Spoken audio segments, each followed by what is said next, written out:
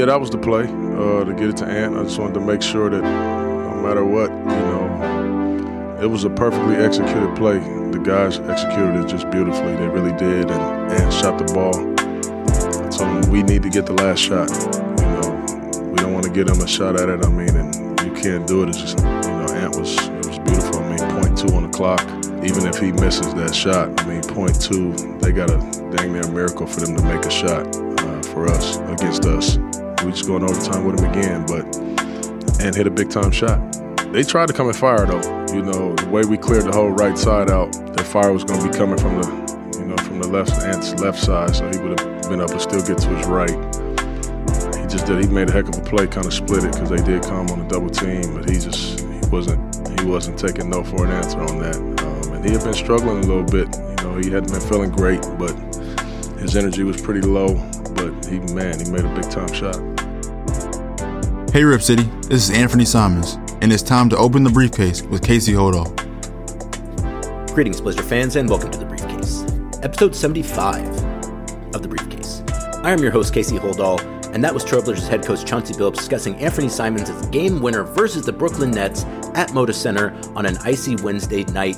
Anfernee Simons hits the injury report with illness, something he's been battling for a couple weeks now, actually. Doesn't have a very good game, comes on strong in the fourth quarter. The Nets, who in the previous matchup with the Trailblazers did everything they possibly could to take the ball out of Anfernee Simons' hands, let him get a catch, let him get to his right hand, let him get past his good buddy Mikal Bridges, and finished with the floater for the game winner that gave the Blazers their second victory versus the Nets in the last 10 days.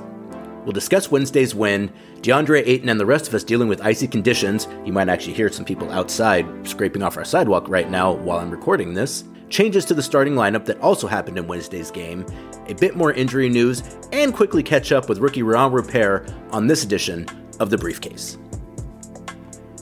After suffering a shorthanded but spirited loss to the Suns in their first game back, the Trailblazers hosted the Brooklyn Nets Wednesday night at Moda Center, again, in the midst of an ice storm here in Portland and in Northwest Oregon, Southwest Washington, as I understand it as well. The game itself was very similar to the game in Brooklyn 10 days prior to that, in which the Blazers kept fighting, were finally able to get over the top in the fourth quarter, sent the game to overtime, and were able to outleg the Nets in overtime behind the play of Jeremy Grant, Malcolm Brogdon, Shaedon Sharpe, and Anfernee Simons.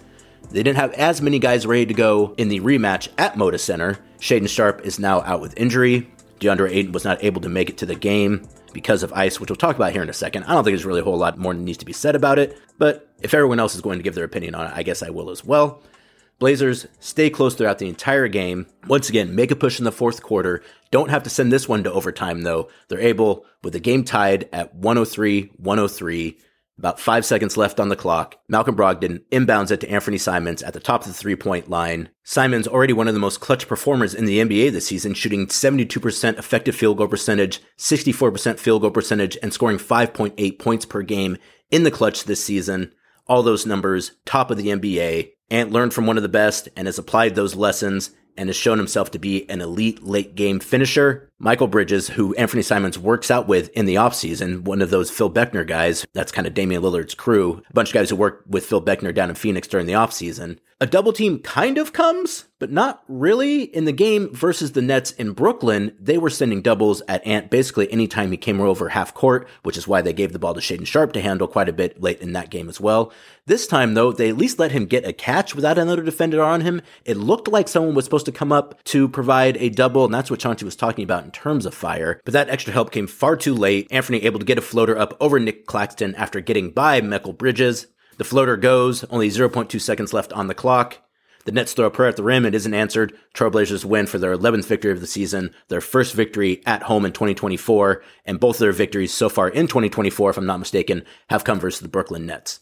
And as I mentioned, it was a rather close game. The Nets led by as many as 11. The Blazers led by as many as 7. There were 25 lead changes and 14 ties in the game, so two very evenly matched teams, which makes sense. As I mentioned last time, they went to overtime. This time, very could have easily gone to overtime.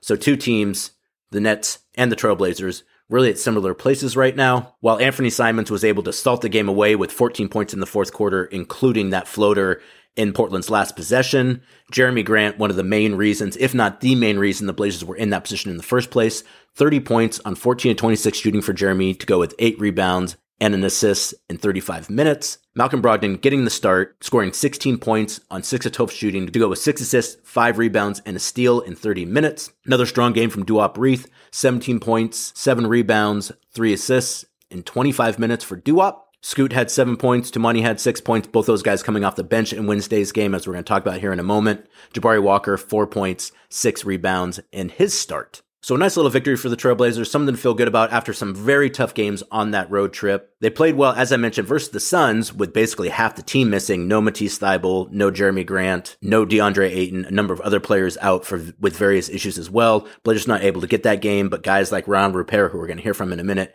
Chris Murray, Duop, of course, all those guys doing a great job. A much more competitive game versus the Suns than we saw basically in any of the losses during that road trip. So you feel good about that, even though you didn't get the win. And then we were able to follow that up 2 nights later with a win versus the Nets. Makes you feel pretty good going into the last game of this homestand before heading out on yet another week-long road trip. And since for whatever reason it's been a topic of discussion, Deandre Ayton not able to get to that game because he was stuck in the ice at his home. I don't know exactly where DeAndre lives, but I know generally where players do live or the environment that they live. They usually live in wooded areas, usually with long driveways.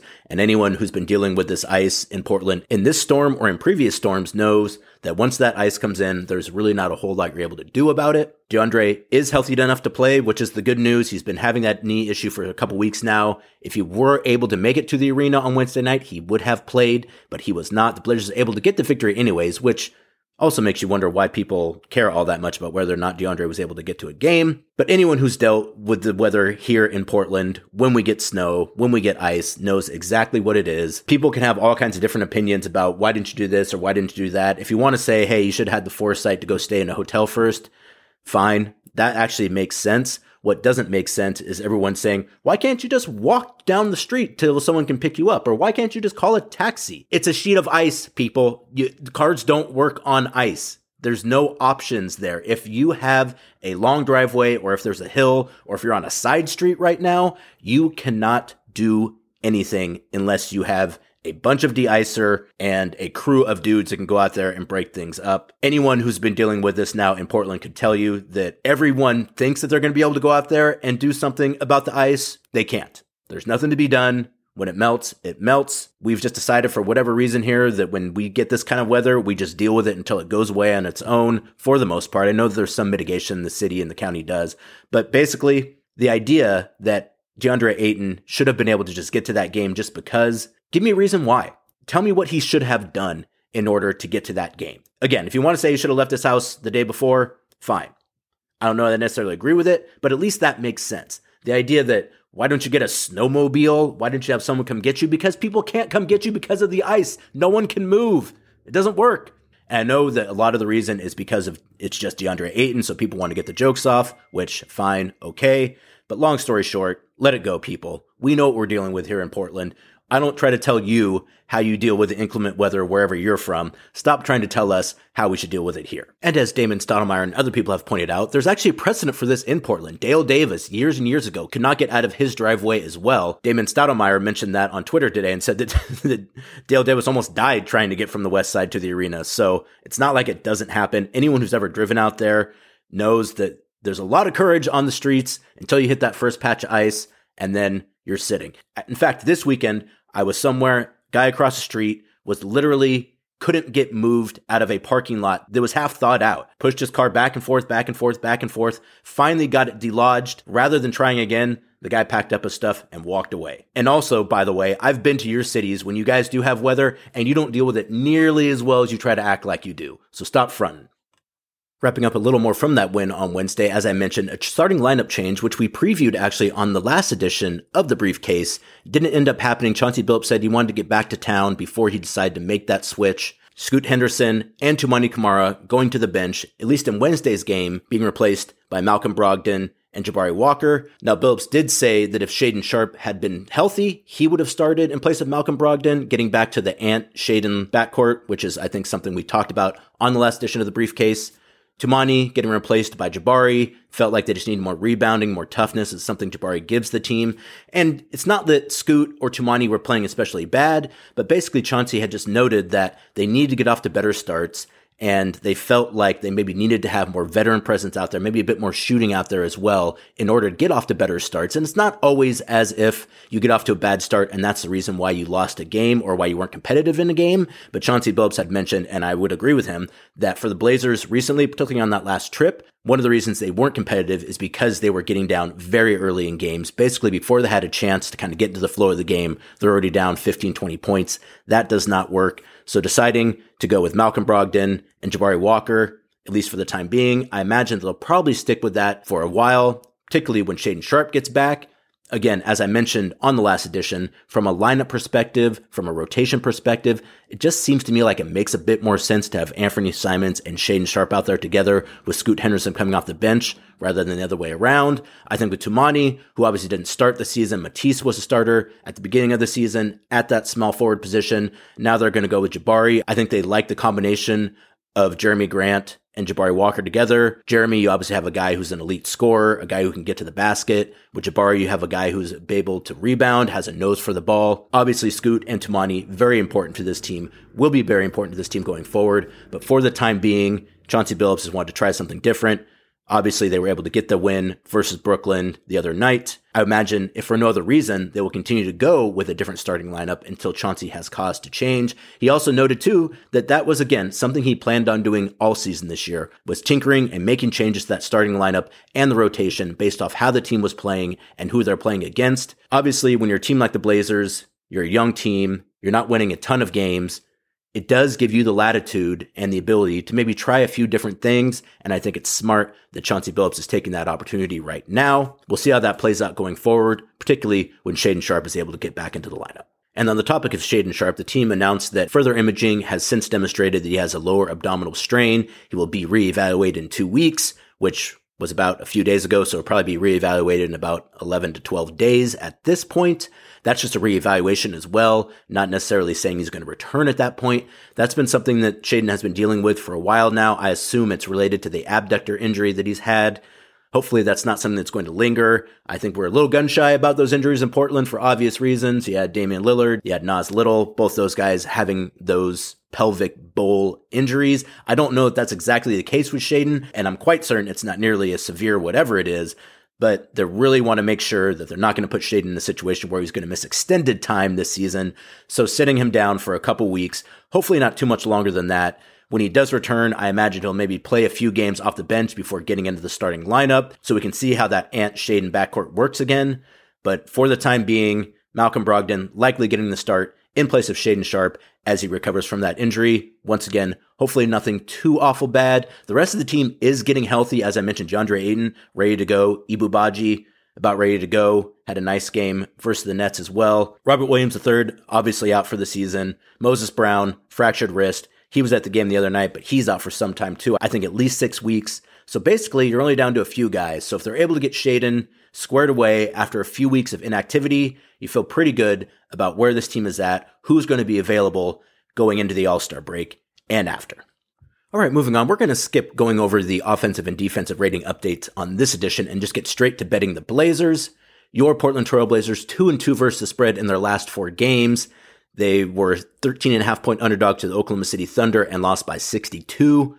Boy, I've already ejected that game from my memory, so that's about all we're going to talk about here on the briefcase. Next night in Minneapolis, Trailblazers 16-point underdogs and lose by 23 to the Timberwolves. Return home, 14-point underdogs to the Phoenix Suns and cover by losing by 11. And then on Wednesday, 5-point underdogs to the Brooklyn Nets, end up winning that game by 2 in order to cover. So as I mentioned, 2-2 in their last 4 games versus the spread. And on the season, the Blazers are now 18-22 versus the spread. In terms of their season-long over-under, they are 38% of the way to hitting the over of 28.5 wins, but they're now 49% of the way through the season, so they're falling further and further behind schedule in terms of hitting that over of 28.5 wins. They're going to really have to get moving if they're going to hit the over. It seems more and more likely that that might not be the case. And really, more than anything, you just like to see them playing some better basketball, which they have been doing since they returned home from that trip. We'll see if they're able to do it as they head back out for another extended trip at the end of the week. All right, before we wrap up this edition of the briefcase, I wanted to give you guys a quick little conversation I had with Rayan Rupert after the Blazers lost to the Suns Sunday night. Rupert, a 6'6", 185-pound forward who was the 43rd pick of the 2023 NBA draft, who played most recently before the Trailblazers with the New Zealand Breakers, the French native, having one of his best games as a Trailblazer, actually absolutely his best game as a Trailblazer.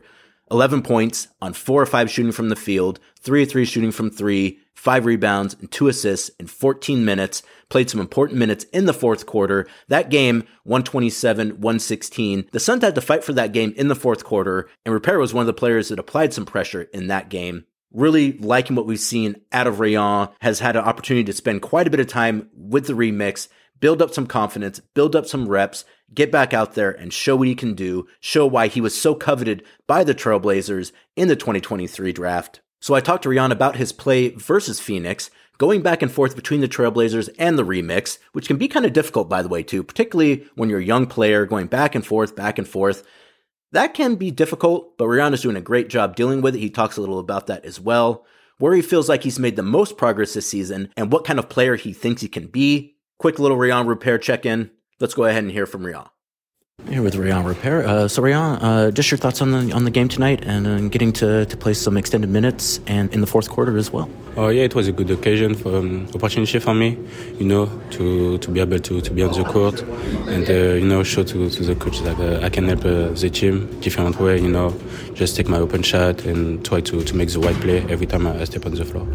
How would you say things are coming along for you? You're a few months in now. Obviously, you've been with the team. You spent some time in the G Leagues. How do you feel like your growth is coming along in your first season? It's a long process. I just try, to work out every day, be patient, try to learn the most I can from the vet on the team.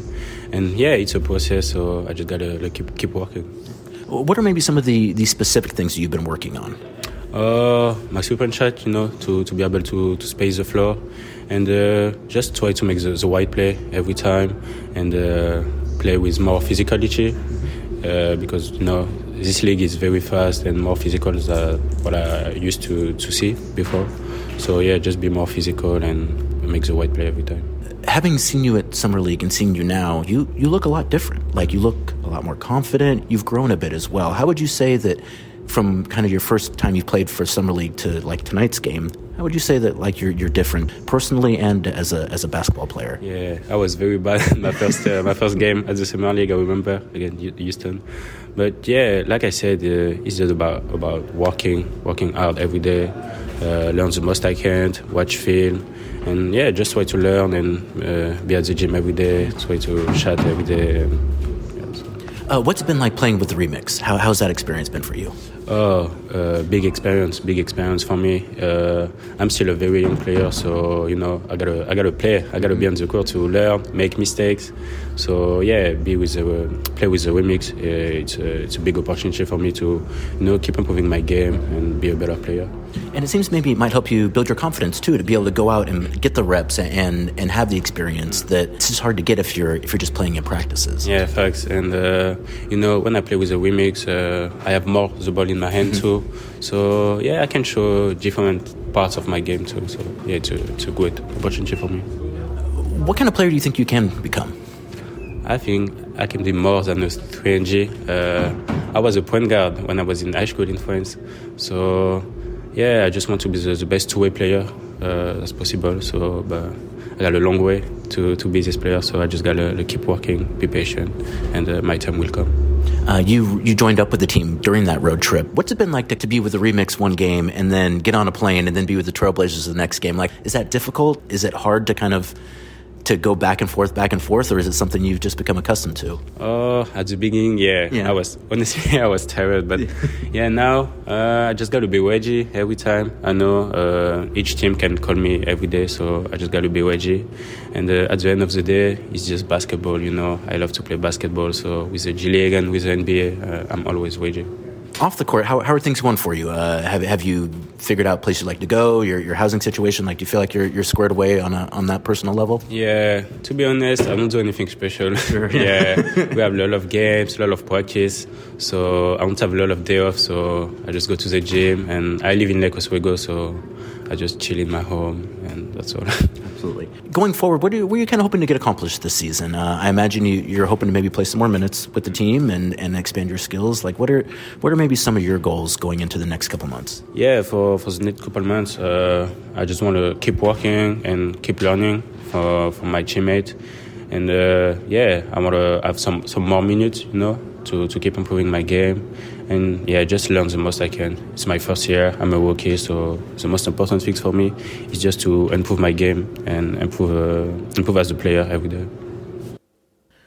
So there you go. Some good stuff there from Rayan. I have a hard time talking to Rayan and not transporting myself back 15 years to when a young, fresh-faced Frenchman named Nicolas Batum arrived in Portland early on in my career. Obviously, there's some similarities there between Rayan and Nick. As a story I told a while ago, which I probably should have asked him about, he actually met Nicolas Batum. He won a contest because of his play where he got to come to the United States when Nick was in Charlotte to spend some time with Nick as a young player. He's got some photos of that too. It's pretty cool stuff. Both lanky, both athletic, both soft-spoken. I see a lot of similarities there. I don't want to saddle Rayan with that or even limit him to that either, but I just know when I sit down there and I talk to Rayan, it takes me back to a time when I was a bit younger, a bit less jaded, and it's a pleasure for me. And it's a pleasure to watch Rayan out there play. You can absolutely see the kind of player that he could become. You understand why the Blazers decided to use that pick on Rayan. I believe they had him in for a couple workouts.